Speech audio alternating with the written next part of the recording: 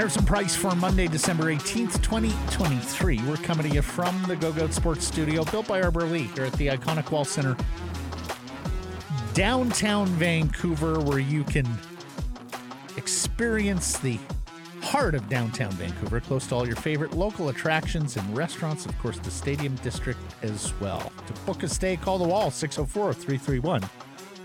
Matt Sikhurst alongside Blake Price. Grace Ass hitting switches, conducting things in this show. A presentation of Applewood Auto Group. Applewood Nissan in Langley has a roster of vehicles, all built for BC, really, depending on your need for cargo and that. But the Rogue, the Qashqai, hey, the brand new 2024 Pathfinder. How about financing that one for 4.99%? Go check it out at Applewood Nissan in Langley. It's all good at Applewood. Poll question today. We are asking you, given the cost of acquisition, I think some people are missing that, which edition has been the best of the Rutherford Alvin era? Philip Roenick, Dakota Joshua, Andrei Kuzmenko, or other? You can vote at Sikhurst Price on Twitter and YouTube.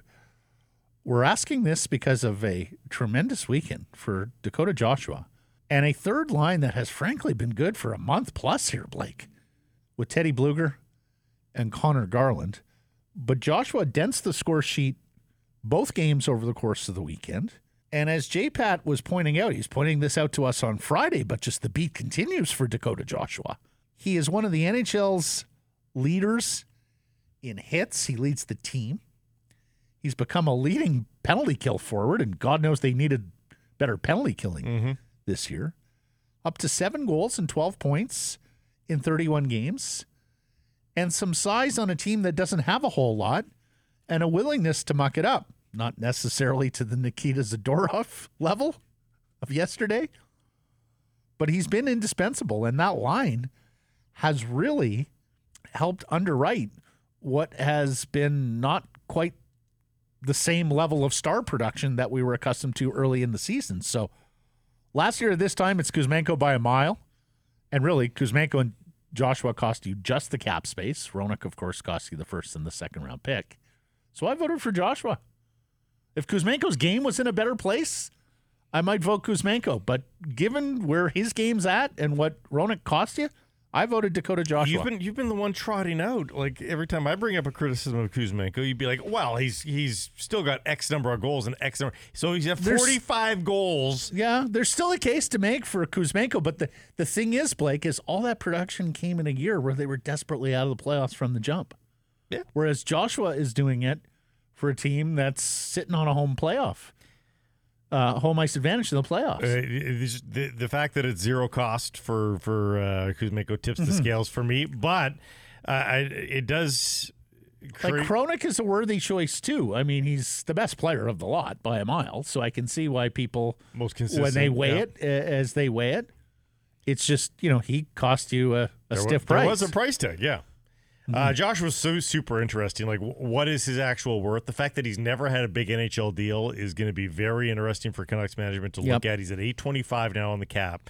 If you're the Canucks, do you throw a 2-year, $1.2 million deal? They might scoff at that. Yeah, I was going to say. I mean, we get after this with Jeff later in the show, but I think you might be looking at a 3-year deal. Yeah, and.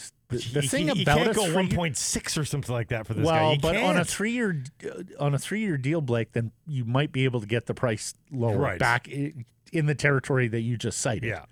Whereas a 2-year deal, I think he's going to be looking to double up what he's making now, which is in the $700,000 range. He's played 150 National Hockey League games too, so I think that's also what you throw back at the agent and say, "Listen, really nice." Yeah, $825 right now for Joshua, but. Here's what Philip Roenick is a pretty darn good player. Most pro scouting staffs could tell you that. Andrei Kuzmenko lit up the KHL. I think every European scout would have said, yeah, this guy can play in the NHL. Dakota Joshua is a credit to their pro scouting.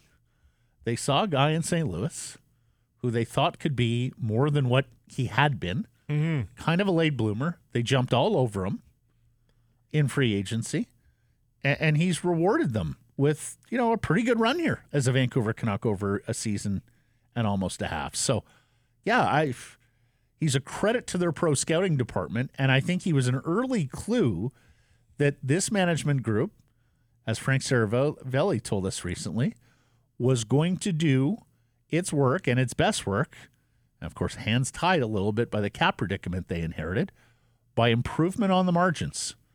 Those 5% improvements in areas like third line, fourth line, backup goaltender, sixth defenseman, and Dakota Joshua was the early canary in the mine shaft there. At the time that he was acquired by the Vancouver Canucks, do you know how many regular season professional hockey goals he had scored?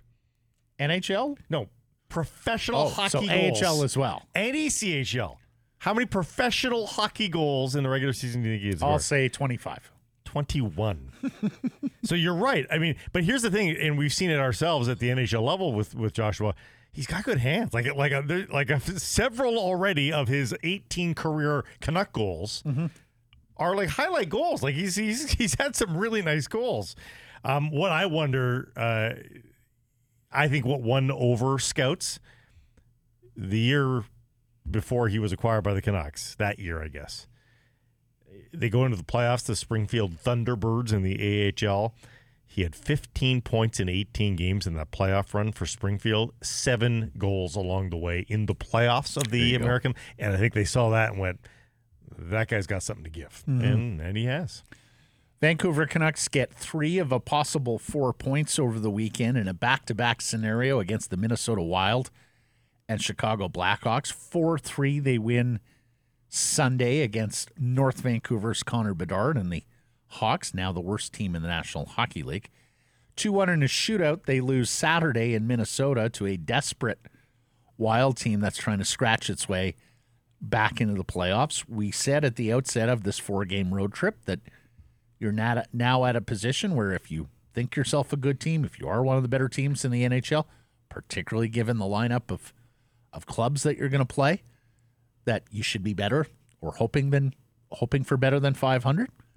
And to get 3 of 4 out of the first 2 games means you can afford a split to Nashville and Dallas this week, Tuesday and Thursday respectively, and come away with 5 out of a possible 8 points on the roadie, which continues to keep you. And look, it is back to being 5 games in hand for the LA Kings in third place of the Pacific Division, but the Canucks should continue to be commended for staying ahead of the Kings and making life difficult for LA on their comeback trail with all those games in hand, now up 6 points. And as you brought up last week, if the Canucks 4-game winning streak and keeping their foot on the gas here means LA's going to have to win a lion's share of their games in hand. Well, they won't because of the Canucks' ability to win games regulation. Tiebreakers are going to go in their favor now for the foreseeable future. The Kings would need to go 3-1-1 in their 5 games in hand to get ahead of the Vancouver Canucks.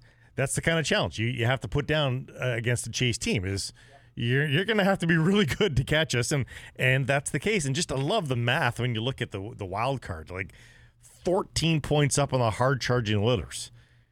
13 now.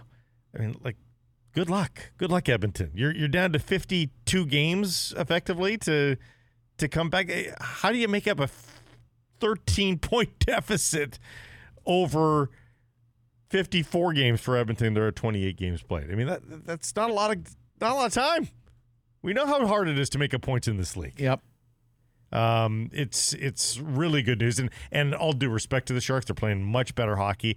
I would think Rick Tocchet reminds them pretty strongly about what happened and the fact the Sharks have already beaten them. I mean, you have to might have been the best thing that happened to them for this 4th game that they lost the previous one because you're going to have people's attention. So, you got to believe they win that home game against the Sharks to close out the pre-Christmas schedule. So, aim for a split here. Nashville's the tougher out now. Dallas is a good team. With the way they're playing, certainly. Dallas has only got 5 wins in their last 10. They're playing fine, but they're not playing all world right now. So, we'll see what they've got. And Dallas, the Canucks already have a victory over Dallas, and it was a gritty playoff-style win at Rogers Arena. And thinking back to J-Pat after that game, it was the first real signal that, hey, the life, the energy, the crackle is back at Rogers Arena. People are starting to buy this Canucks club 23 -24 and believe. And now they get an absolute gift because Jake Ottinger's out week to week. The fine Dallas goaltender, lower body injury. So, yeah, it's a big game against a good team. And as you say, Nashville is on a heater too. So you got a couple of tests coming this week. But the Dallas game maybe not quite as scary with Ottinger out. And, hey, the Winnipeg Jets continue to play really good hockey. They've actually moved past Dallas for second place in the Central, both on the same number of points there, but it's a tiebreaker situation where the Jets hold the advantage By the way, while you're talking Jets, considering that the attendance story in Winnipeg, how critical is it for that team well, to be good and this now year? Winnipeg hockey fans, where are you? Honestly. You're second, almost at the halfway mark of the season here. Right. I hope they start buying up tickets. Yep. 9-5-1 on home ice. They're plus 21 goal differential, Blake. That's better than Colorado. Yeah. Canucks back up to plus 41. Besser, who of course made his return to his home state of Minnesota on Saturday, talking about the game yesterday, saying didn't like the effort in the first period, needed a response. You sort of hope that somebody would have stepped up in that wild game. Gosh, Brock certainly had his chances, and you could tell he was on home soil. There were a lot of shots. Yes. He wasn't looking to pass very much. No. Besser was on Saturday, but you played against a good goaltender who played so well that he got the second start of a back-to-back. Instead of Fleury in Pittsburgh. Gustafson. Well, I'm sorry, you ain't got time to bleed if you're John Hines in the Minnesota Wild. Like, you're trying to make up a pretty big gulf to get back into playoff contention from where you were. And it's not a 30-year-old Fleury. Exactly. Like, You spot him in when it is I've never understood this. Oh, you got to play the guy against his old team. Or, you got to play the guy because it's Saturday night, a hockey night in Kankakee. No. AV rule. You play the goaltender who gives you the best chance to win. Right. Yeah. And Gustafson certainly gave them the best chance to win after that performance against the Canucks on Saturday. They also won the game. And that's the end. So you can't not to go Herm Edwards here, but yes. Okay. What did you think of Bedard against his hometown Canucks? I think he just looked like Connor Bedard. I don't know that there was any extra sizzle. I'm sorry. What? We're going to just downplay him now? We're so accustomed to him 30 games into his NHL career. That he himself downplayed it. He was like... Well, of course he's going to downplay it. That's what hockey players do. No, but he could say, hey, it was really cool to see that. He's sort of trying to back away. He's a Chicago Blackhawk now. He's just trying to win every game. He's trying to make an impact. He's the best player on that team every night. He's got to try to affect change. So I honestly, I don't know that it was probably very decipherable to a Blackhawks fan that there was any extra get up and go for Connor Bedard. It's not like he'd fired 10 shots on goal. Like he was active, but he's always active. He's a shooter. Do you remember when the Chicago Blackhawks were making their rise up to ultimately 3 Stanley Cup championships, and we looked up and down their lineup and we're like, look at all the British Columbians there. Keith, Seabrook, Ladd, Brower. Mm-hmm. Are you ready for Macklin Celebrini and Connor Bedard, 2 Vancouver kids, spearheading the next rise of Blackhawk hockey? It's not going to happen. They're not going to win the lottery again next year? It's not going to happen. No. I refuse to because Shark Tank is not really on schedule there. No. For the kid that they consider also a home talent in Macklin Celebrini, a former San Jose Junior Shark. I mean, it's you saying because they got hot again, you mean? Well, they've won enough games here that Chicago's now the worst team in the league. Yeah. And in fact, the Sharks, albeit with 1 extra game played, are only 1 point back of Anaheim, and that's Anaheim coming off a win on Sunday. Remember Anaheim they were at 1 point hanging. Were they like 8-2, I think, or something like crazy? I put Ottawa and the Senators in that list of lottery hopefuls, but they have like games in hand on everybody. They have 6 games in hand on some teams. Well, which is maybe why the Kings and Senators this year and so few games compared to the rest of the league is just so utterly bizarre. And the Sens, maybe that's why they also fired DJ Smith because they see the runway ahead and think we do have time to affect change here. So they fired DJ Smith today, and like in the move that we saw coming 1,000 miles away, Jacques Martin is the interim. Like, we rolled Daniel our eyes. Alfredson as an assistant coach. They're really getting the bands back together there. I mean, please buy tickets. Such an eye roll when it happened. They're like, oh, no, he's not looking over his shoulder. Oh, no? Yeah. Okay. So that happened exactly as we forecasted. And but, yeah, you're right. With just 26 games, I mean, they're only a third of the way through the season. Well, let's hope Jacques gets them going on specialty team. Trademark phrases. You know that I'm a fan of goal differential as a true indicator of how good you are. They're only a -1. Mm-hmm. They're down in 29th place, but games played is a big reason for it, and they probably have some underachievement there that they can get better. They don't get a lot of goaltending even after Korpisalo and the signing this summer, and Thomas Chabot is seemingly forever out. Every time I check their lineup, he's always out. Of course, they lost Pinto to the suspension this year, and Josh Norris was supposed to come back healthy to camp, but still had a shoulder issue. So, yeah, Ottawa and Buffalo were two teams that I think a lot of people looked at back east and said, the rise of these two teams, they have such a nice collection of young talent, and it doesn't look like it's going to happen for them either club this year. Okay, back to the Canucks. Mm-hmm. So you got about 14 minutes left in the game. Elias Paterson takes a good hit, a clean hit, but needless to say, a finish your check type hit from Chicago forward Reese Johnston. And you'll have to forgive me, Blake. There were some guys in the Chicago lineup. Johnson, not Johnston. There were some guys in the Chicago lineup last night I looked at and went, who is this freaking guy? I've never heard of him. And Nikita Zadorov avenges him, starts the fight, gets the instigator, is thrown out for the remainder of the game. Tocchet said he didn't have a problem with it, although he said, good rule as well with regards to the instigator. And that was not Johnson's first offense or perceived offense in the game. I think I'm in the minority here. I would have liked to have to see that one pass.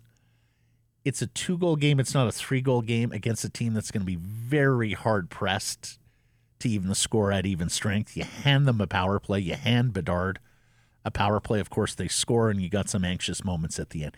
It worked out for the Vancouver Canucks.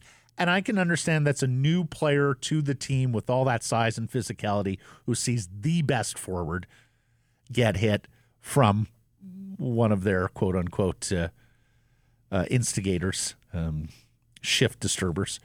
So I can understand everything that went into that decision from Zadorov. I would hope if you're up against Nashville or Dallas, though, you're not doing the same thing there. I think that's a different quality of opponent, that a 2-goal lead with that much time left.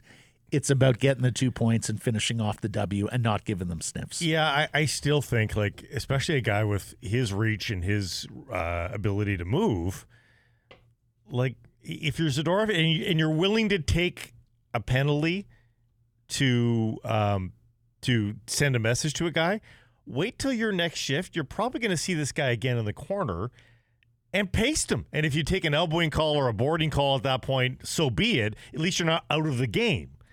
There's the giving the power play part of the process, but you also don't want to put yourself out of the game. Yeah, because then all of a sudden Ian Cole and Noah Jolson and other guys have to play more. Not only are you killing a on penalty, the second of a back-to-back late in the third period. Yeah. So I think there's got to be a calculus. Again, I don't like punishing for clean hits, but if you do see a guy taking liberties on a regular basis and you want to send a message to the guy, send him a message, but try not to cost the team on a couple of different fronts. Let's hear from the head coach on this play.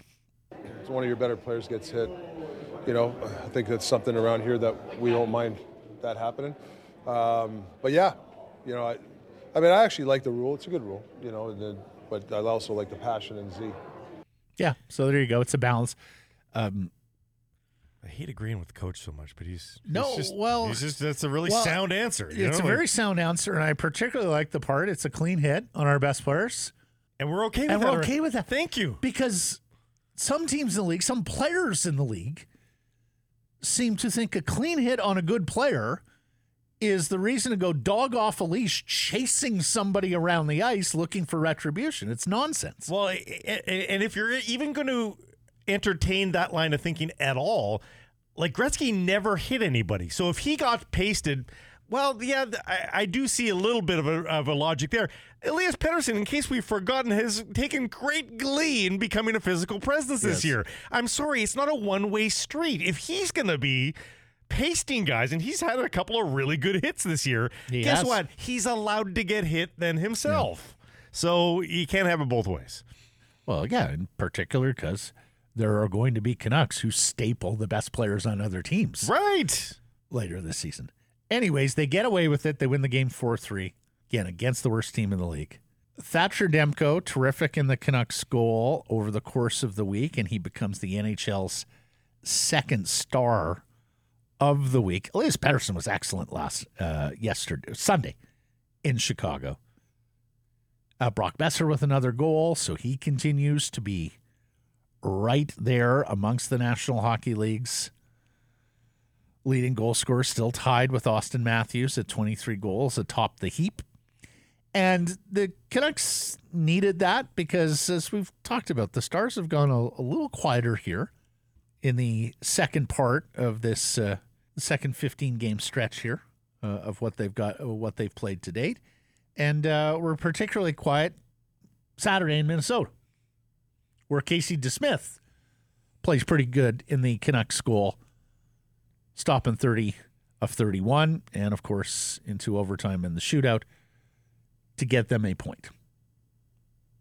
Yeah, goaltending has been pretty critical all season long. They are... Same with bottom six contributions here of late. Yeah, we talked about the third line being excellent. It's time. Like I think on the road here, I want to see a night where Hughes. I want another 3-point night from Hughes. Yep. 2 points anyway. Look, 2 points anyway. And look, it's a 2-point night for Miller against Chicago. Actually, a 2-assist night for Tyler Myers, and sneaky production from him. I was going to say, Tyler Myers is tracking to be around a 40-point defenseman this year, Blake. Yeah, it's not something we've talked a whole lot about. We typically highlight the mistakes Tyler Myers makes with this fan base and media, but let's give a little shine where it's due. He's been pretty good this year. What do you think his career high with the Canucks is? Oh, with the Canucks, I wouldn't know, but I'll say 32. 21 points. Really? Yeah. Just 21? Yeah, and he's at 15 right now. Yeah. So there you go. I mean, if he's going to put up something in the order of 35, 40 points, that's a heck of an offensive season from Tyler Myers. And if he plays as he is playing defensively over the course of the year, and I know everybody can pick a Myers game or two or a moment or two where he's dreadful, but if he can maintain, that's been a pretty good pairing. Well, here's the thing. Sidorov. At a 20-point per season rate, then you got to be a great defensive player. If you're contributing 35 to 40 points, guess what? You can have a couple pizzas served up. It's not the end of the world. So he's buying himself some errors a little bit by being a contributor. So that's good to see. And did you mention Demko's Player of the Week? I did. Yeah. Second star. Yeah. It's funny. Like I don't know. Like a good week, but it doesn't feel like a spectacular week. No. And there he is. Yeah. Maybe they felt like they owed him one. Well, 3 shutouts. It's tied for the league lead. It hasn't been, nobody's run. Usually somebody has a freakish run. Right. And they're sitting on 5 by Christmas, and it's not happening right now. How about Pius Suter playing right wing with Paterson Sunday? They move him there. They put Nils Aman in the lineup for Phil DiGiuseppe. Now, I've long been a proponent of second of a back-to-back. Even if you win, make a lineup change just to get some fresh legs in there. You may need them. But we had just started talking about that spine down center ice with the 4 centers, Suter being one of them, Bluger, Miller, and Paterson. And as soon as we're talking about that, he throws us a curveball with Suter on the wing. Well, I'm gonna ask Jeff about this, but I for Band-Aids, for here and there, by all means, no problem. It's fine. But I do want to bring people back to Ilya Mikheyev's pedigree. Ilya Mikheyev's pedigree is not necessarily as a top-line winger. He was the third-line winger in Toronto. Yeah. Now, good collection of forwards there, but he was the third-line winger. And I've got zero problem with him playing with Paterson. Zero problem. But then I'd like that other winger to have a little acclaim as well. Yeah. And right now, that's not happening. So, like, JT Miller has Brock Besser on his side. And we can say about underachieving. Brock Besser, even before he went on this clip this year, he's a 29-goal scorer in his history. Like, I wouldn't mind a 29-goal scorer on Elias Pettersson's wing every single night. Like, he deserves that, probably. You know, they're trying to tell this guy. I think between Kuzmenko and Suter masquerading there, I want to give both those. I want to give both of those situations some opportunity here. If both of them flame out, then I think you're categorically on the market for a top six forward at the trade deadline. I think they're on the market now. You are now. You're just not panicked about it. Exactly. Yeah. We should also mention there was another trade to announce from Patrick Alvey. And boy, has he been a busy-bodied GM with yet another in-season trade here. Is that 6? He leads the league in trades this And you might think, season. oh, it's a minor league trade. Tell that to San Jose because Jack Studnicka is being elevated to the third-line center role, I believe, in San Jose right now. Shout out to our friend Eric Curry, who's been a longtime Securus and Price listener and podcaster down there in San Jose. Sent me a note Friday. What can you tell me about Studnicka? Well, the Canucks get rid of a one-way salary with a guy who needed an extraordinary camp in preseason just to crack the lineup.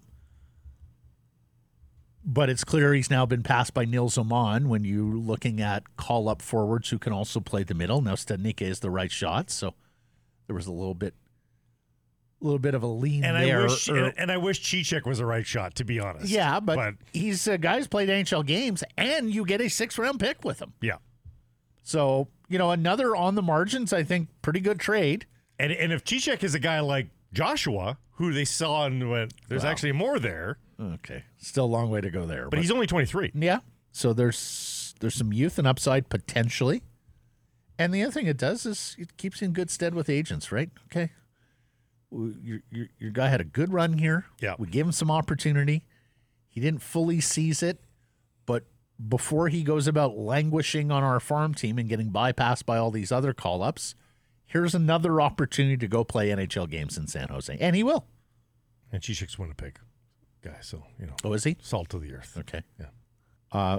On Friday when we left you, we also talked about how didn't think the Canadian World Junior entry would get any of these NHL teenagers. Well, but we also allowed for the fact that Paterson hadn't been playing well in Boston. His ice time was diminishing a little bit.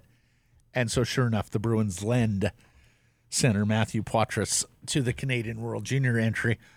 And the Canadian team could really use it because I can't remember the last time the people covering camp have been this down on a Canadian team's chances. Yeah.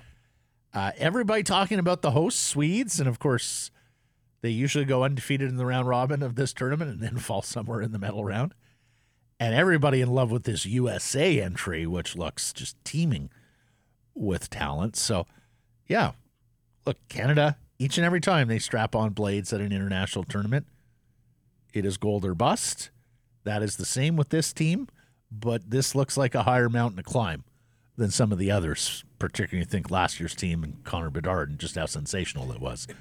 Macklin Celebrini may not have the same number of supporting talents that Bedard had last year. Well, and that's assuming, like I've seen this written too, that, Canada needs Macklin Celebrini to have a Connor Bedard like juniors. Yeah. And that's a lot of pressure. That's a lot to ask of Macklin Celebrini. He was centering their first line at one point during the camp. He was on their wing on the first line. I've also seen him now move to the wing. He whether he plays center or the wing, and with Paterson back now, it may well be the wing, but he is going to be counted on to be a top 6 forward here as a 17-year-old. Yeah. Which is not something a lot of Canadian teams have had to count on. Sure, the occasional guy, Bedard, McDavid, and Celebrini is probably quite happy to be in that company. But typically, one of the reasons Canada wins this tournament more often than not is they've got really good 19-year-olds who are well-seasoned and are able to carry the scoring load as well as being more responsible defensive players than 16 or 17-year-old, stars who haven't quite figured it all out. It's also a feather in the cap of Macklin Celebrini, who has long prided himself on being a 200-foot centerman. I've heard a lot of stories about him getting on teammates and line mates at Shattuck St. Mary's, at the Chicago Steel, when they haven't played the defensive side of the puck. So I do think you have a more mature 17-year-old there. But I think a lot of people will discover that over the course of this tournament. I mean, he's not going to forget the defensive side because it's ingrained in him, but, I'm sure they would forgive him if he did. Like, they need goal scoring. They need goal scoring. Yeah. They need offensive driving. So let's hope we especially because you think that U.S. team is going to be able to score, and not only score, but going to be able to drive points from the blue line. Yeah. With Lane Hudson, the fantastic, and he's a teammate there of Macklin Celebrini and his brother Aiden at Boston University. But they have defensemen who can move the puck and start generating offensive opportunities on top of a pretty good-looking core of forwards as well. On to football, where Blake, we have teams clinching playoff spots and eliminated from playoff contention in the National Football League. The 49ers beat Arizona. They have clinched the NFC West. Dallas loses but clinches a playoff spot. Eagles have already clinched a playoff spot going into the Monday Nighter against Seattle down the I-5. And the Baltimore Ravens, by virtue of their victory over Jacksonville on Sunday Night Football, have clinched a playoff spot. We've eliminated Tennessee, the Jets, and New England in the AFC, Washington, Arizona, Carolina in the NFC, despite Carolina getting their second victory of the season. And that was one of, I think, 5 disappointing losses for NFL clubs this weekend. How do you lose that game, Atlanta, when you're right in the thick of it for the NFC South and for an NFC wild card? But they fall to Bryce Young and the Panthers in Charlotte. Minnesota has a lead over Cincinnati on Saturday and blows it late, despite getting a pretty darn good performance from Nick Mullins, who I believe was their 4th or 5th quarterback of the season. Green Bay gets handled by Tampa at home in Lambeau. Seemed like every time Green Bay looked like they were getting back in that game, Baker Mayfield and the Buccaneers slammed the door.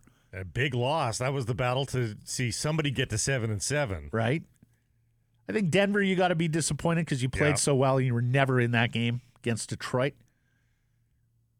And Pittsburgh, you've got a 13-0 lead against Indianapolis, and you can't close that game out. In fact, you get boat raced out of it. So those are the disappointing losses. Big wins, credit to Detroit, took care of business, had shown some cracks. We mentioned Tampa, Indianapolis as well. Houston down 16 points, rallies to win the game in overtime late against Tennessee. You got to hand it to Buffalo. Building off the victory over the Kansas City Chiefs, they have now to beat Dallas and Kansas City in back-to-back weeks, I think that you've got to consider the Bills a Super Bowl contender again. Yeah, although it wasn't like a famous win over KC. Well, it was a famous win over Dallas. Yeah, it was certainly that.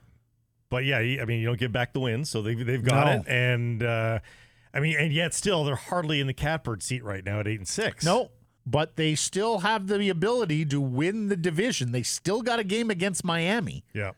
And their schedule before that final weekend game is easier. So opportunity. Jacksonville kind of blew a big opportunity too because their schedule is easy peasy the rest of the way here. And that would have put them in an excellent spot with a victory. Alas, no. But you're right. The Bills could easily be a 10-win team visiting Miami in the final week. Mm-hmm. That'd be fun if the Dolphins skid a little bit. Well, yeah, they need Miami to lose one of these next 2 games. Remember, they beat Miami in the They have already beaten Miami. So they need Miami to lose one of these games. And now Baltimore is in good stead despite a tough schedule, being atop the AFC. And then I want to shout out the Browns here as well, because you're now the lead wild card amongst the AFC teams, and you're not going to catch Baltimore atop the AFC North. But you were down 10 points in the fourth quarter against a Bears team that was playing hellacious defense, and you somehow find a way to come back and win that football game, further enhancing your chances in the wild card because, both conferences there, Blake, have a lot of teams in and about 500 with multiple playoff berths available to them. And Cleveland took a big step forward this weekend to say, no, one of these things is ours. Yeah. You all fight for the last 2 wild cards. We're taking one of these home. The Joe Flacco story.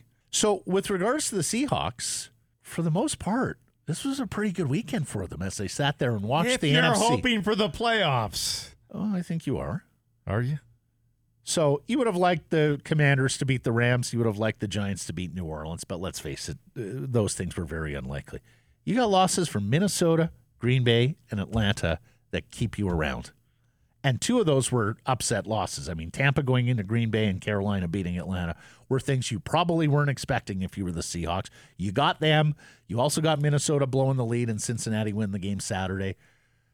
So, look, Jalen Hurts has been sick over the course of the week, and there's been some bugs sweeping through different NFL rooms. And they've been terrible the last 2 weeks. Yep. So the dream is not dead yet for the Seattle Seahawks, as much as Blake Price and some of the naysayers want to count them out. Well, I mean, the schedule after this just terrible schedule for the Seahawks, it does get a little bit easier for them the rest of the way with the Titans, Steelers, and Cardinals to finish off. So we'll see. We will see. Let's remind them. Got a day and a half left here. Wednesday, we will be picking the 2 winners of VIP autograph tickets at Pastime Sports for the December 30th appearance and signing from former Vancouver captain Marcus Naslund. We are giving away a pair of VIP autograph tickets. Text hashtag Naslund to 778-402-9680. Remember, just hashtag Naslund. Don't add any kind of rationale as to why you'd be the winner. Don't add any umlaut or anything to his name. Hashtag, don't misspell it. Hashtag Naslund. It's a chance to meet Nazi, get a signature December 30th. The event starts at 1 p.m. at Pastime Sports in Langley. And tickets available, pastimesports.ca. We will be picking 2 winners at random and announcing on Wednesday's program. Let's get to today's menu. It's brought to you by Greta. Greta, great spot to catch the game throughout the season. Quick walk to the rink or stadiums. Go-to spot for food, drinks, fun before and after the game. Make it a game night, pre and post, during, at Greta, 50 West Cordova, or at gretabar.com. We'll talk to J-Pat. Long list of topics. The slow starts. Zadorov avenging Petey the week ahead. Dakota Joshua, Connor Bedard, Pius Suter. Big names. Brock Besser going back to Minnesota. We'll get to some hashtags. The best and worst of Twitter, including Al Michaels and Nathan Rourke. They feature in hashtags. To the people we go, never a bad time to send us a hot take. Could tell me I'm wrong or any comment on what you hear here on Sekeres and Price or see on some of our social channels. You can text 778-402-9680, the Great Clips text message inbox, email live at sekeresandprice.com.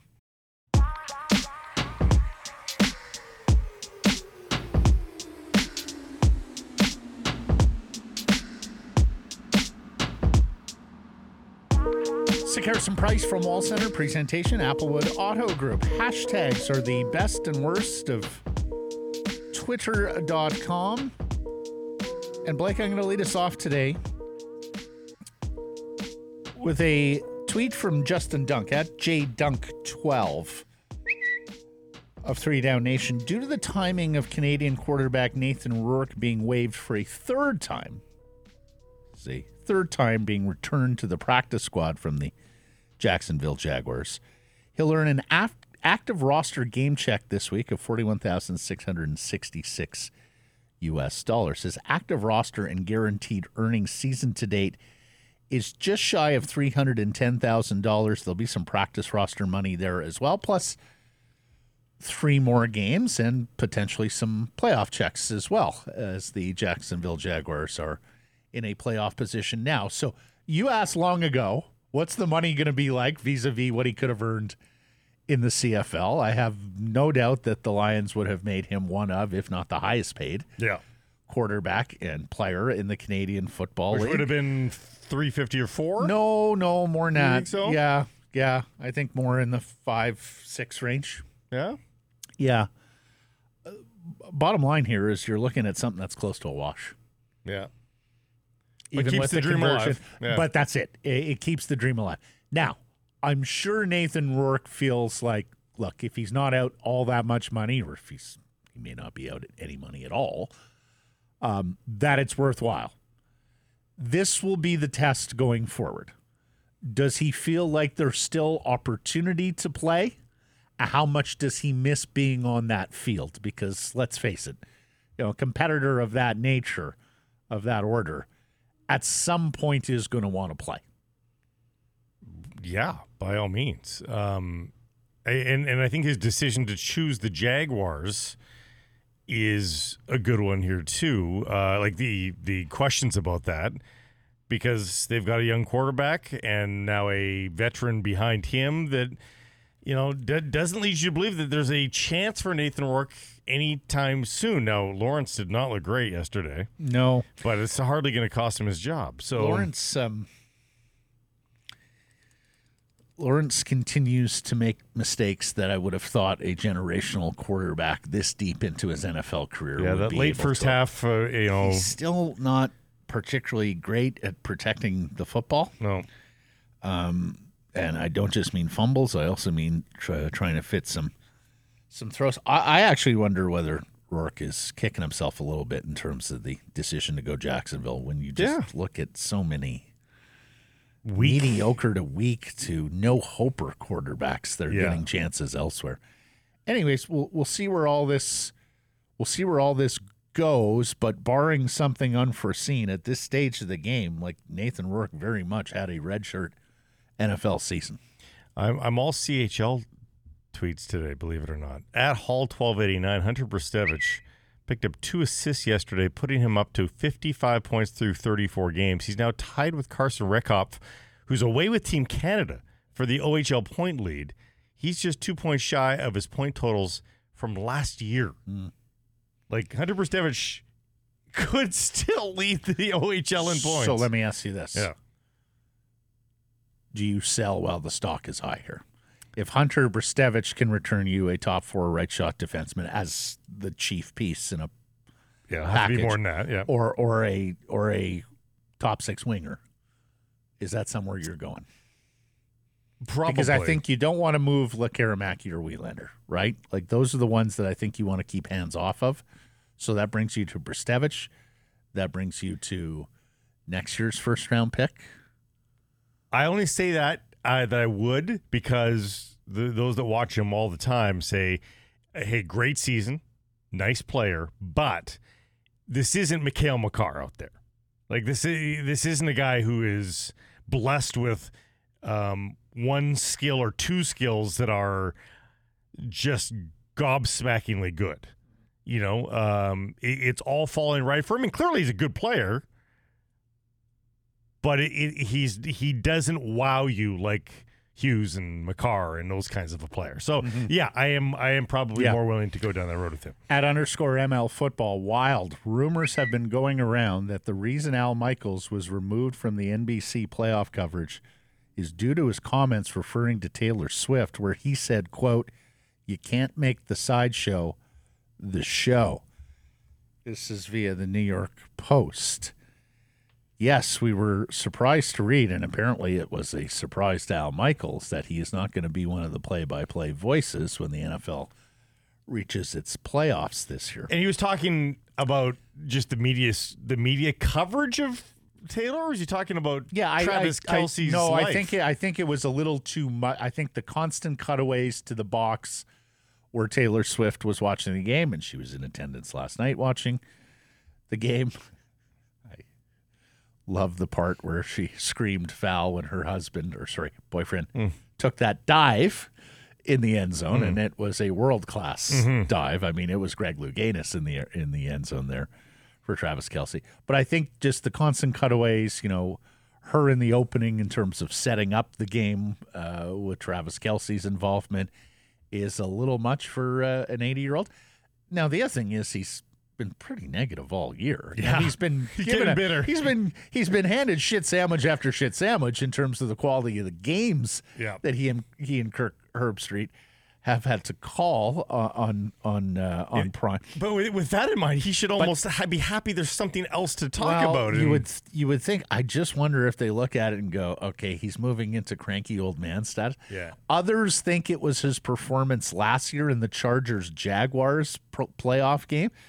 Jacksonville erased a 27-0 deficit to come back and win that football game, and a lot of people thought like Al didn't rise to the occasion in terms of what was one of the great comebacks in NFL history. So anyways, Al Michaels sounds like, and frankly, Blake, listening to him at different times this year, and I don't know his contractual status, I would not be surprised if this is Al's last year calling NFL games.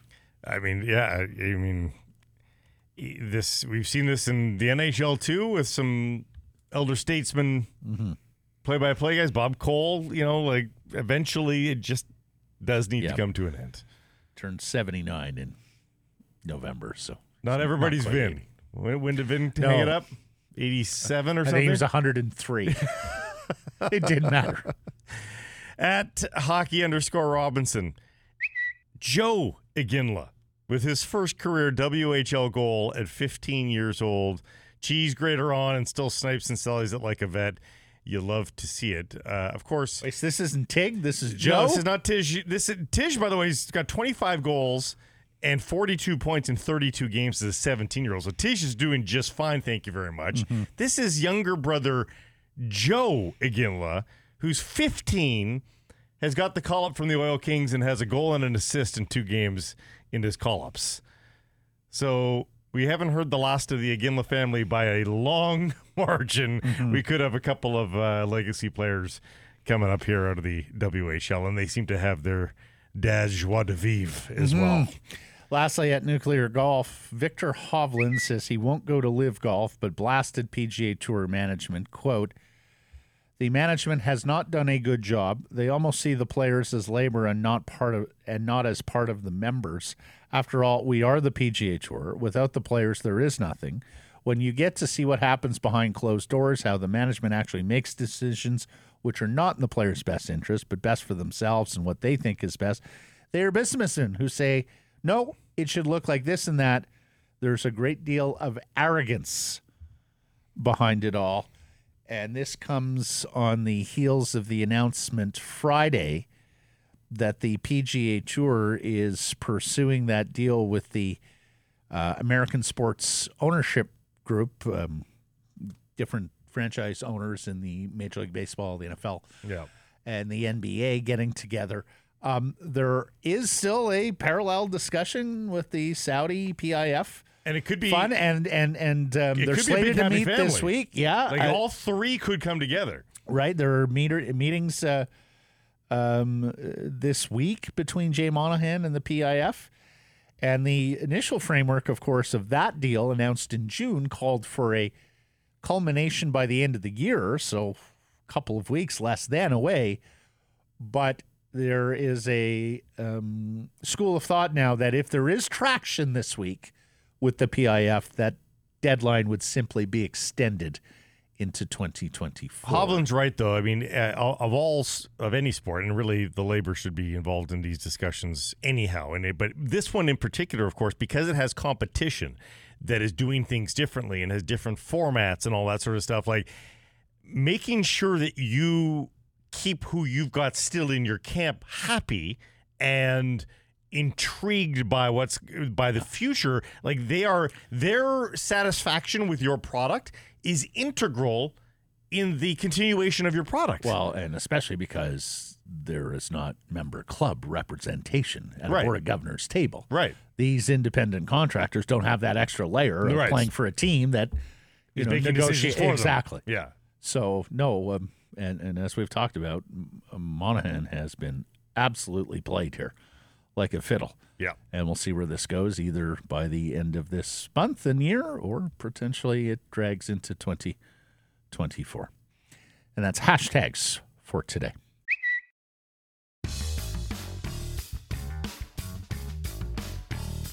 Secures Price from Wall Center presentation, Applewood Auto Group. Applewood Ford and Port Hardy has got the 2023 F-150 with financing that you have to see to believe. 0.99% with a $1,500 bonus attached to it. It's never been easier to get into an F-150. Go to Applewood Ford in Port Hardy. It's all good at Applewood. Poll question today, given the acquisition costs, which addition has been the best of the Rutherford Alvine era? Philip Roenick, Dakota Joshua, Andrei Kuzmenko. You can vote other if you choose. We will put it to our next guest. You can vote at Harrison Price on Twitter and YouTube. We'll put it to our next guest, Canucks reporter Jeff Paterson of Rinkwide, who had a busy weekend. How you doing? I'm doing well. Yeah, I mean, hey, early starts, they're not for everybody. I don't mind them. And I'm not sure they're the favorite thing for the Canucks based on the way that they came out of the starting blocks in both of those games. But you know what? All things considered, the process far from perfect, but hard to argue with 3 or 4 points at the tail end of a 4-6 stretch with a little bit of travel there and then ultimately back-to-back. So would you love to sweep of the weekend? Sure. But if it's all about just putting points in your back pocket, and that's what it seems to be for this Canuck team, now 21 victories and 44 points on the season. Again, I think they'll take that. And now the tests come a little tougher in both Nashville and Dallas to wrap up the road trip. What did you make of young Bedard in his first game against his hometown favorite team?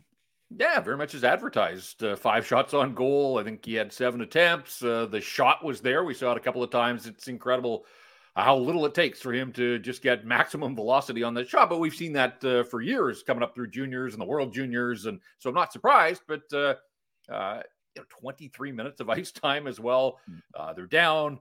They're pressing. And of course, they're turning to him. It's just, as I watched that game, I kept thinking like, all right, this is fun and it's going to be fun for a long, long time. But man, do they have to do a job surrounding him and insulating him and finding him some players to play with. Leads the team in goals and assists and points. I think heading into that game, nobody else on the team had more than 16 points on the season. So it's going to be a slog on a lot of nights. They're not winning many games now. And I hope that he could keep his spirits up and not sort of get bogged down by all the losses. But no, he was good. Picks up a couple of assists, as we said, did on 2 of the 3 goals that they scored. And I know that at the tail end of the game there, they got the goaltender out. They were pressing. I thought he got tripped up by Elias Paterson. Petey maybe got away with one there. Could have put Chicago back on the power play. And I'm not sure that's what the Canucks wanted or needed at that stage because penalty kill now a little bit of an issue for the hockey club again. But already counting down the days to January 22nd when Connor Bedard makes his one and only visit of the season. Nice to see a more prominent game for the big players on the Canucks yesterday because it's great to get bench scoring. It's great to have them contribute and steal you a win from time to time, but it's supposed to be from time to time. You're supposed to be led by your stars, and the fact that Bestrom Paterson get on the score sheet yesterday was nice, despite the fact I don't think it was an overall dominant performance. The underlying stats for Paterson are spectacular, but what did you think of the rise again of the big names? Yeah, it took them all a little bit too long to get going, in my opinion. I know it was back-to-back for them, but they were outshot 10-0 at one point there. Again, this is the worst team in the National Hockey League with virtually no offensive weapons. And so they needed that power play goal late in the first period. I love the release of Elias Pettersson. It wasn't the big wind-up one-timer, but sort of Brett Hull-esque getting down to one knee and snapping it home. Nice pass from JT Miller. And yeah, I mean, on Saturday in Minnesota, that game was begging for any one of the Canucks' top players to be a game breaker. And if you can't get it done at 5-on-5, they had 5 power play opportunities against the Minnesota Wild, and they needed a power play goal. So power play remains a work in progress. It was nice to see it strike in that first period. And then, yeah, I mean, Brock Besser, unfortunately for him, he couldn't score and extend his point streak in front of his home fans and family in Mini on Saturday. But, a game feels like an eternity now without a goal for Brock Besser. So no surprise that he bounces back and scores in Brock Besser fashion down the left wing, right shot, and snapped it home. And so up to 23, and he's back in the tie with Austin Matthews as we sit here and record this. So, the year of Brock Besser continues. He's probably hoping that, or maybe he's going to apply to extend 2023 for a few more months. I hope the flipping of the calendar doesn't affect the way that he has played because that was a big goal. Obviously, 41 seconds apart, the Joshua goal followed by Brock Besser's goal. And that sort of wrestled control of that hockey game away from the Blackhawks at that point. The fact that the Canucks have a busy week going into the holiday season. They get obviously the travel out of the way yesterday. Easily get into to Nashville and have some time there to prepare here. But But, they've got excuses here in terms of the ferocity of their schedule, at least in terms of the quantity of games, if not the opposition. They've got excuses, but at the same time, I don't think they want to use them by the end of the week. A 4-game week leading into the holiday break. You don't want to end what has been a very nice first half of the season by letting things skid into the holiday break. And there's enough signs of cracks here that, they have to be at least a little bit concerned that that's a possibility here. Yeah, I think if you're Rick Tocchet, you're just appealing to their professional pride that, guys, it's 3 games, suck it up.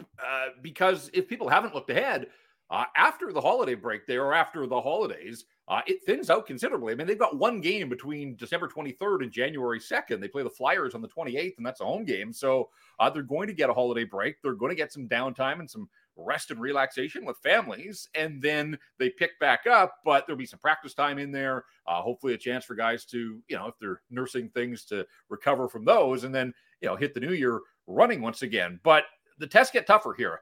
It kind of feels like the hockey world is sleeping on the Nashville Predators, who have won 4 in a row, 7 of 8, 13 of their last 16 hockey games. Nobody's talking about the Nashville Predators. The Canucks have beaten them twice already, but that was then. And this is a Predators team that, seems to be sorting things out and figuring it out under Anne Brunette. So this one won't be easy. And then the Dallas Stars at the tail end of a trip. That's 4 and 6 for the Canucks, and that won't be easy either.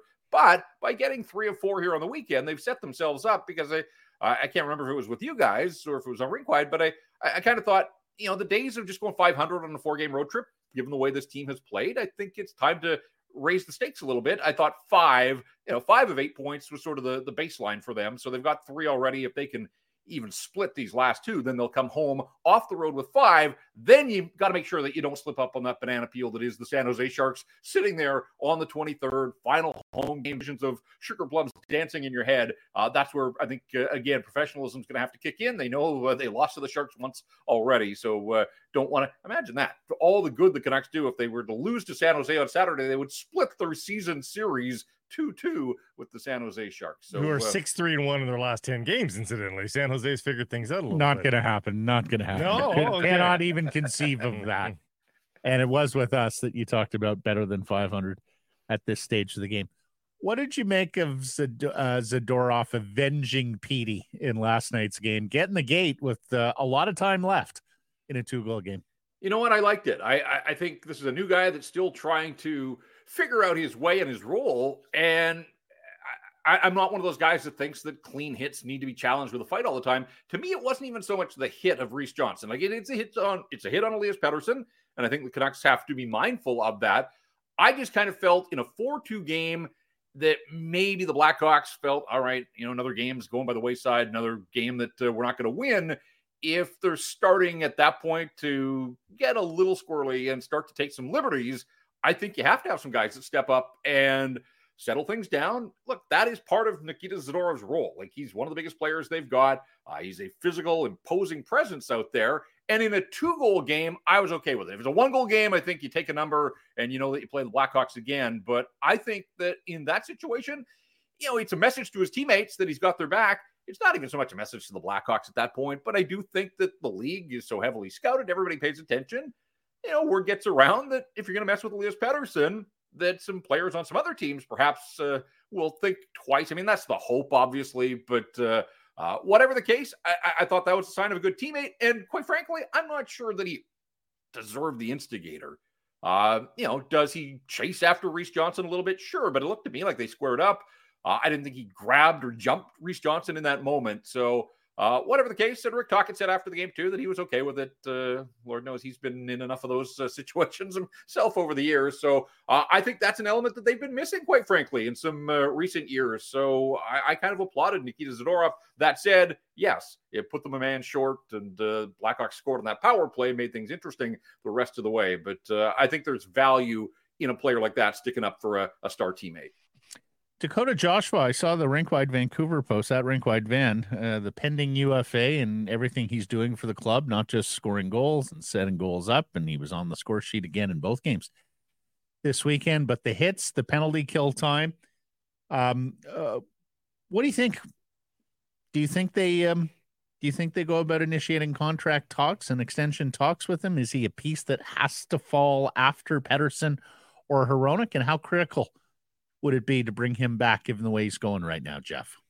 Right. And I think that the Canucks as an organization have to figure this out because we know that the last regime was guilty of overvaluing and ultimately overpaying guys that are replaceable. That said, he's a 27-year-old pending UFA with decent counting stats, but also leads this team in hits. He's found this role now as one of their top penalty killing forwards and is on a line right now that absolutely is oozing chemistry and finding its way onto the score sheet too. Now, if Rick Tocchet's going to be around as the head coach for a while, and I think he is, I think he values guys like Dakota Joshua. This isn't a team that has a ton of size, and we know how much he likes guys that win their fair share of battles, and Joshua does that and doesn't just lead the Canucks in hits. He's now one of the league leaders in hits. So I do think there's some value here. I don't think that this is just another replacement player. I think you have to make that distinction if you're an organization and if you value what a player can bring. And I still think there's some upside, guys. Like, that's a nice deflection yesterday. The spinning backhand the other night against Florida. Like,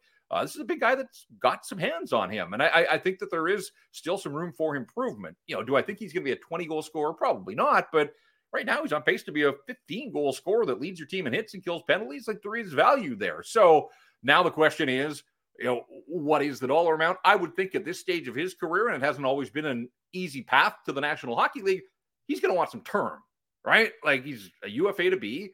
I think he's got some leverage in that regard. And so I think you'd be looking from his camp probably somewhere in the neighborhood of 3 years. And then, you know, at what dollar figure? He's making $825 right now, I think. So, you know, is he $1.5 million guy? Can you go that far? Then it gets a little bit dicey. But I think the other broader part of this conversation is this is why you'd like Elias Paterson under contract now and Filip Hronek, so that you know where your money's allocated and you can get your business done and you can start to slot guys in at different rates. If you sit and wait, and like Jim Rutherford made the rounds last week, Media Blitz, and he kept talking about how they have club control of Elias Paterson for 2 more years. He's not wrong in that regard, but they're not going to let him walk to unrestricted free agency. And so really, as you try to get your ducks in a row, to me, it sheds light on the importance of getting a Paterson deal done. And quickly after that, Filip Hronek. I mean, those are the big ticket items, but Nikita Zadorov's going to need an extension as well. And you make the trade for him. I think they want to keep him in the fold as well. And so, you know, remember the last regime, that infamous Thanksgiving after the bubble where they ran out of time, and instead of getting anything done, they let all those guys walk out the door. You know, they can't run the risk of that. And so I think it underscores the importance of getting your business done and getting your business done quickly. And so I do think, once again, it behooves this hockey club to knock on the door of Paterson and his camp and try to get them to the bargaining table. Yep. Our poll question today, given the acquisition cost, best edition of the Rutherford Alvin era. Joshua's right there. We put Kuzmenko, Hronek on the list. Feel free to go off the board. What do you think, Jeff?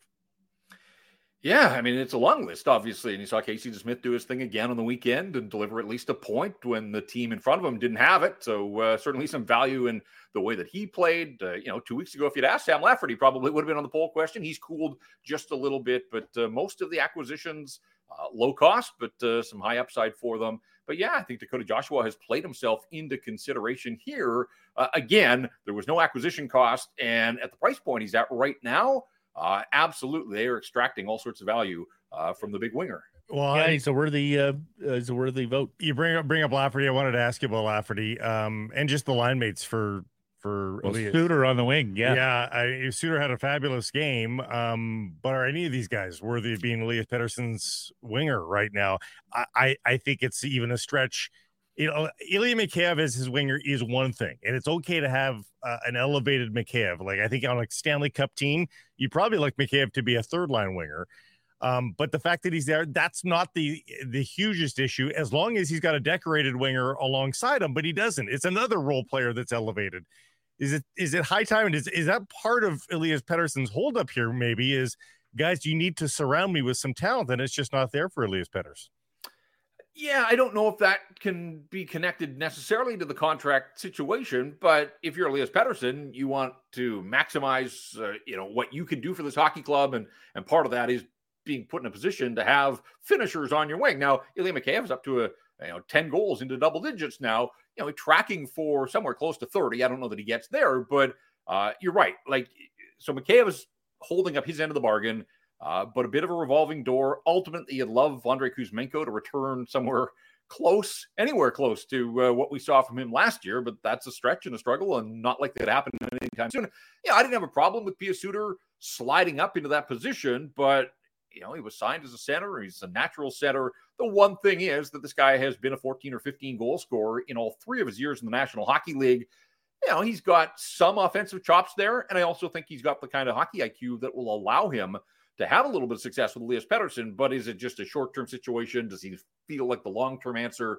Probably not. And so, they're running out of guys that they can draw on from the bottom 6 that are going to get this opportunity. And at some point, maybe you come full circle and you go back to Andrei Kuzmenko. But I think that just underscores again that they're one scoring winger short in the way that the roster is composed right now. And so the question is, can they free up more cap space? Can they make this happen ahead of the trade deadline? If they're going to go all in, and if they think that this is a year where they can actually make some noise, then that's going to be the magic trick, I suppose, is, you want to get Carson Soucy back. You want to see what you look like with your top 60 now that you've got Zadorov in the fold. And I think it focuses the attention on trying to figure out a way to cram one more scoring winger onto this roster. Yeah, you're absolutely right, Jeff. They are that winger short with a lot of teams that are looking to make their first Stanley Cup playoff appearance in years. You would say, okay, well, that's the piece they're going to add after taking their lumps this spring and getting that taste back. But of course, with this team, we know they are trying to accelerate matters. And that does make me wonder whether future assets are going to be in play here between now and the trade deadline. I'm not sure it's going to be Lekkerimaki because, frankly, he is the missing profile player if he can make that smooth transition to the NHL next season. And, of course, Tom Wielander is that necessary piece on the back end if he's able to move. Perhaps, if he's able to move that, make that smooth transition. But, hey, Suter played well. I mean, I know we were talking about that spine down the middle, fellas, and they finally had their 4 centers, but let's give Suter a chance there, and I'm with Jeff as well. I think Kuzmenko needs another look there before you go out and blow away future assets to replace that spot. Jeff, his usage on the weekend didn't lend itself to thinking that Kuzmenko was going to get that trust back anytime soon. No, another third period where bench gets shortened, and he's part of that. But look, we go right back to training camp, guys. So we questioned Phil DiGiuseppe, right? And we thought on a good team, not slotted quite properly. And so ultimately he has dropped to the point where he's now a guy that comes out of the lineup for Nils Zaman, but it leaves those, that same hole in the top 6. And for the time being, Nils Höglander has stepped up and earned an opportunity there, although even he's cooled a little bit here in the last week or so. But I'm not sure. I guess we're at a point in time in hockey in general where really it is more about duos than it is full lines. But I think when you've got the star power you do with Elias Paterson, you'd love to have some consistent line mates. You'd love for him to forge a little bit of chemistry. It was there last year. That seems to be the challenge. Now, through all of that, and again, keep in mind, these were the Blackhawks yesterday. I thought Elias Paterson, low-key, had a really nice afternoon. He scored. He had 5 shots on goal. He had 9 attempts. Underlying numbers were incredible. I think Canuck shot attempts were 16-3 when he was on the ice. That's the Blackhawks. They just don't have enough depth to match up, right? Like if they try to close down Brock Besser and JT Miller, it's going to free up a guy like Elias Pettersson to run wild, and he did. And so his line with Mikheyev and Suter, and I thought Suter did some really nice work on Mikheyev's goal. So, there was a lot to like there. Problem is, there are much better opponents lying in wait for the Vancouver Canucks than the Chicago Blackhawks. Yeah, quite right. Jeff, great stuff. Look forward to catching up later in the week. Thanks for this. All right, guys. Thank you.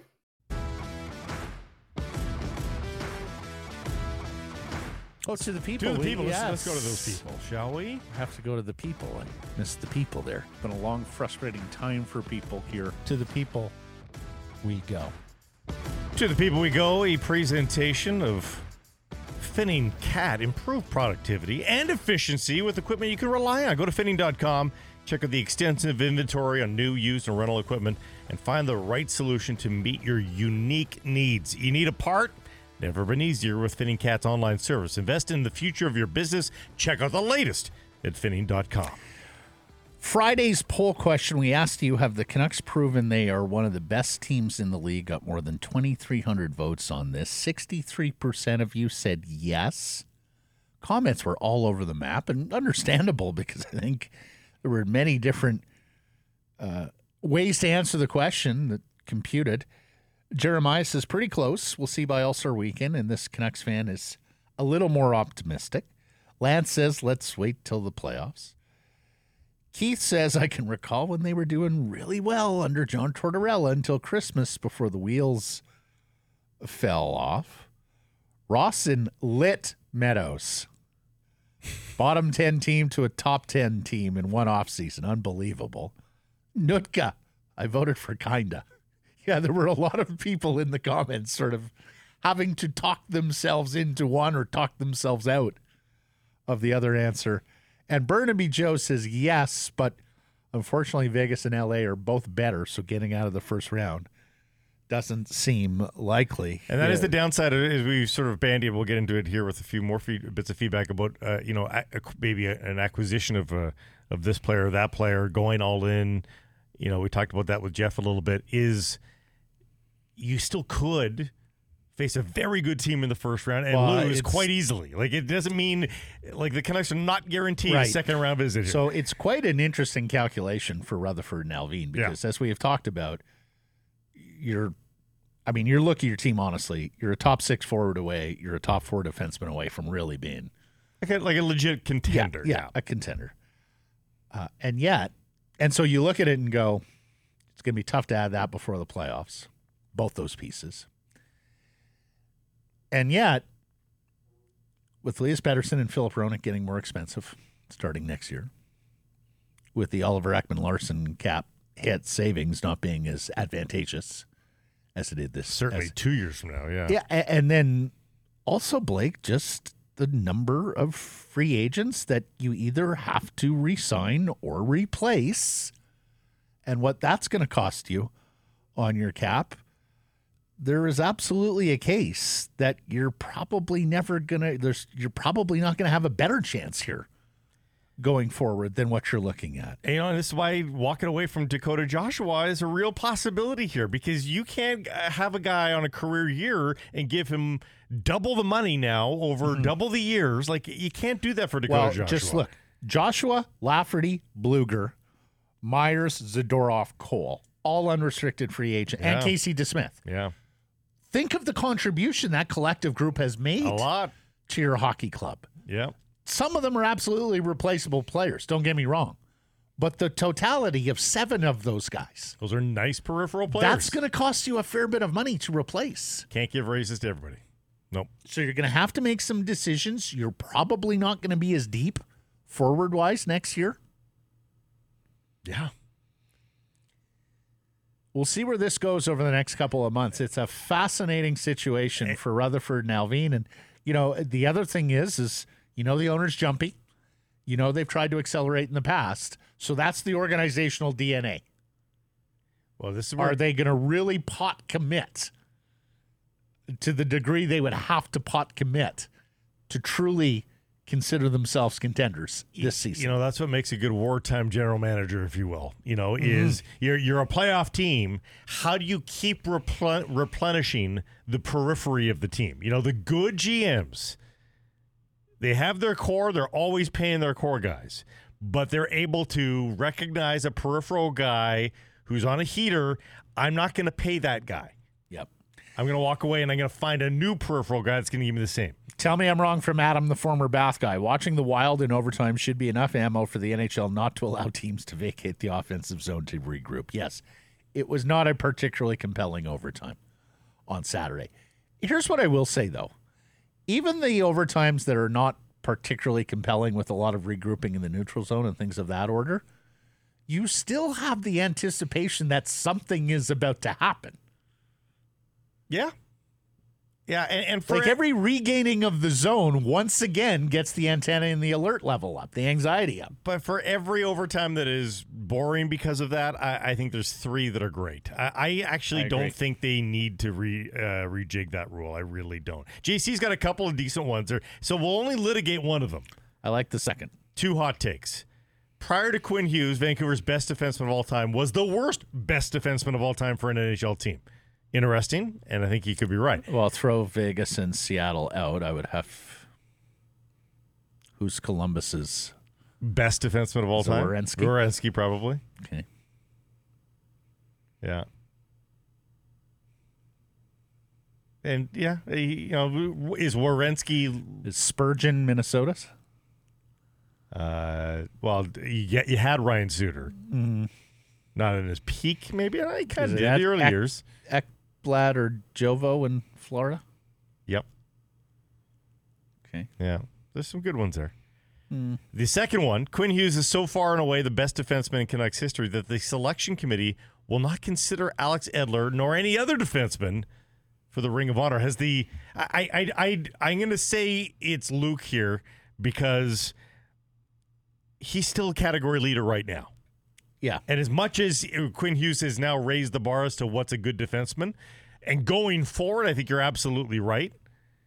But Edler's a category leader, and that generally gets you into the ring. Also, I think you're going to have to make the decision on Edler before Hughes takes the lead? Yeah. Yeah. Because he's still a ways from that. And, I mean, Edler hasn't filed the paperwork yet, but I imagine he's played his last NHL game. But I'll say this, Matthias Olin can count as lucky stars he got in when he did. Oh, boy. Not lying. Harold Snaps, too. Yeah. Like, if we had this I'll go hot. happen earlier, maybe not. I like the take better than you. I'll go hot, okay. And also to let Grady break the tie here. We got a Luke, we got a hot. Grady, where are you going? Hot. Attaboy. Tell me I'm wrong from Omar. Tell me I'm wrong. Connor Garland must be the biggest Canuck enigma of all time. A 50-plus point player in seasons past, widely criticized, and now at less production, getting accolades. I still think, and it's in retrospect of his prior seasons that he's getting the accolades. Like, if he wasn't leaving us wanting previously, I don't know that he's getting the accolades for what he's doing currently. But I still don't think you can possibly make the argument that his production is befitting his cost, his cap hit. It's just not. No, it's not. Although you take a look at that line for the last month. Well, the paces of a 50-point they've helped pace. float a good team. Yeah. As the Stars have slowed down a little bit. And I'll say this. What he does do is he eats up time. They don't get scored on a lot. No. And that's a plus too, right? Basketball Phil, tell me I'm wrong. Kuzmenko is a healthy scratch game one in the playoffs, and he doesn't draw in until the team is down a game. He just isn't this coach's type of player. Very well could be. I would have liked that better as a hot take. I think he could be a piece to be moved in hopes of something a little bit more consistent. I don't think I've seen the last of Kuzmenko scoring. I think he's a player in this league, but I just don't think the coaches enjoy the in and out of his game. RY, on the question of will anyone wear number 1 again, I'm sure somebody with little to no class, like, say, Mark Messier, will come and take the number. Yeah, we allowed for the fact that a veteran goaltender who wears number 1 and would want that number coming on in. We'll see how far down the road it is. Grady in Victoria says, great interview with Gillis on Wednesday's episode. I hope he writes a tell-all book about his time with the Canucks in the NHL. It would be incredible. Well, little chance of that. There are rumblings that Ed Willis is working on. He tweeted out the other day. Yeah, he said it's basically done. Oh, really? Yeah. Look forward to that read. And that by all scuttlebutt has got some heat to it. I think so. Responses to Frank Saravelli on YouTube. BC Van says, I'm a long-term Canucks fan. In my view, only Pavel Bure and Roberto Luongo deserve their numbers retired as Canucks. Wow.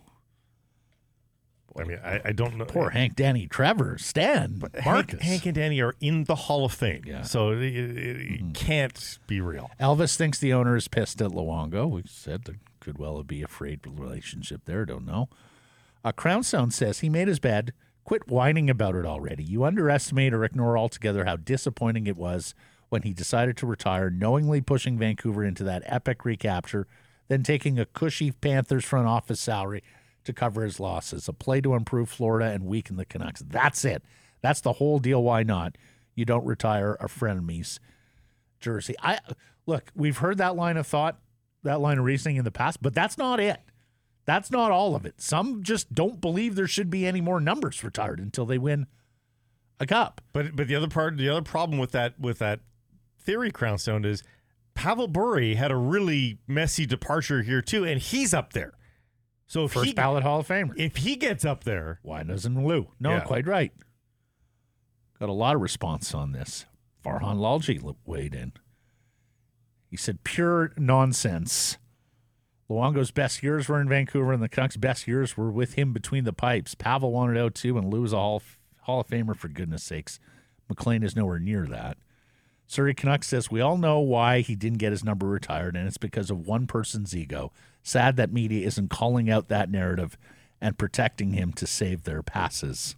I think you've already heard it several times in today's show, so I don't think media's sidestepping that in any way. On J-Pat's interview from Friday, Will says Garland is doing basically everything except scoring when it comes to the offensive side. You can tell his line mates on the bench will be pumped when he finally pots one. He's been working hard, just not getting the bounces. That third line has been really impressive, especially over this home stretch, and it continued through the first 2 games of this road trip. PT Surfer says, I feel the next one up is Tony Tanney. It was further down Canucks history, but no doubt he deserves next. We've all long said, if not, why not by now then with Tanney? Yeah, I mean, he's right on the bubble there for sure. But I think his time has passed, like in terms of consideration. And finally, Smarty, 4-3-2. It's ridiculous. We can think Juleson makes Myers expendable. He still holds on to pucks too long. It gets intercepted a lot of the time, just like Myers did before. Furthermore, he's not 6'8" with a long stick. Clearly, the coaching staff prefers Myers with so many minutes given to him still after a poor start to the campaign. Luckily, Myers, without trying to do too much, has stabilized tremendously. I don't think anyone believes that Noah Juleson is an everyday player. On a great team. I threw it out there.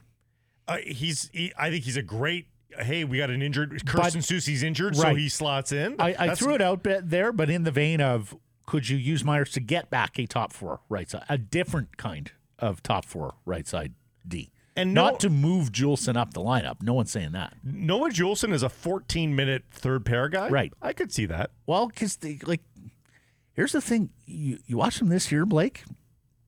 He moves okay for a big guy. Yeah. And he just seems like he's more comfortable on the puck this year. And let's face it, that comes with NHL reps. So there's not enough spectacular defensemen to go around. The sixth defenseman, even on contenders, is not going to be your favorite defenseman. No, he's not going end to end very often. No.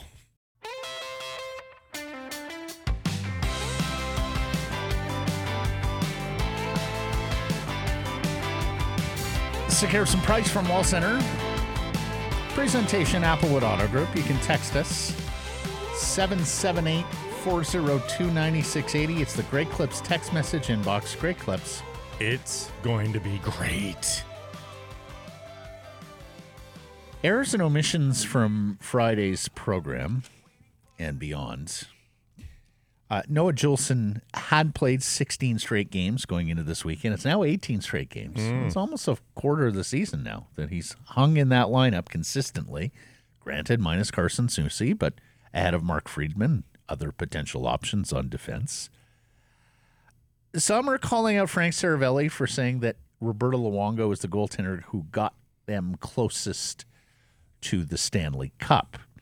Now, people are doing that because the Canucks lost Game 7 4-0 to the Boston Bruins in 2011, whereas Kirk McLean and the 94 Canucks lost by 1 goal in their Game 7 Stanley Cup final. But, of course, Luongo got them to a 3-2 series lead and 2 opportunities to close out the Stanley Cup final. Yeah. Whereas the Canucks had to come back in the 94 final. When you've got 2 kicks at the can, you like those odds better than 1 kick at the can. Right.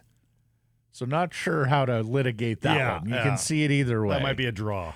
And then I was talking about Curtis Rourke, the younger brother of Nathan Rourke, and how he's transferring to Indiana University from Ohio University, where Nathan went. Both Rourkes went. And said he'll get a chance to test himself against some of the power programs in the country. Their schedule is out. They play Michigan, Ohio State, and Washington next year. They do not play Penn State, Oregon, or USC, 3 other schools I had listed. So carry on Curtis Rourke, and we'll see what you're made of against the Wolverines, Buckeyes, and Huskies. That's kind of a murderer's row. So he has no West Coast games then? I was going to say. I don't know if they're in Washington, and I didn't check out UCLA. But I can that might be. find that. I mean, I would think that if they're playing Washington and UCLA, that one of those games would be on the road. Yes, so they should have a West Coast game coming up this fall. Time now for the Betway bets of the day. I walk in here today and Blake says to me, "Did you watch any of the Avocados from Mexico Cure Bowl?" It was in jest, very much in jest. Yeah, because I most certainly did not. I did not watch any of the Avocados from Mexico Cure Bowl. I did watch some of the LA Bowl, and I watched some of the what's the other game that I watched part of? The LA Bowl. UCLA and Boise State. I'm going college football on my Betway bet of the day. Okay. Tomorrow, Tuesday, the game is the Scooters Coffee Frisco Bowl, Blake, from Toyota Stadium in Frisco, Texas. Has a great ring to it. Yeah. University of Texas at San Antonio versus Marshall. And Texas San Antonio has been a really good group of five program for several years now. They have a terrific coach. They have a sensational quarterback who I think is going to get an NFL look, maybe a CFL guy. I'm going to lay 12 points with the Roadrunners of UTSA versus the Thundering Herd of Marshall. Wow. A lot of nicknames in that sport. Yeah, Blake. yeah. Yeah, a lot of bowl names, a lot of nicknames. Can I take you through some of the other bowl games that are coming up here? The roofclaim.com Boca Raton Bowl. Oh, yeah. You know, So much history act there. with tradition. Yeah. The famous Idaho Potato Bowl. That one I don't mind. That one actually sounds pretty good. Yeah, yeah. The SRS Distribution Las Vegas Bowl. The Serve Pro First Responders Bowl. And then who can forget the Duke's Mayo Bowl, where the winning coach gets a bath, not with Gatorade, but with Duke's Mayo, much to the delight of his players. Oh, my God. It's disgusting. Just disgusting. Wasabi Fenway Bowl.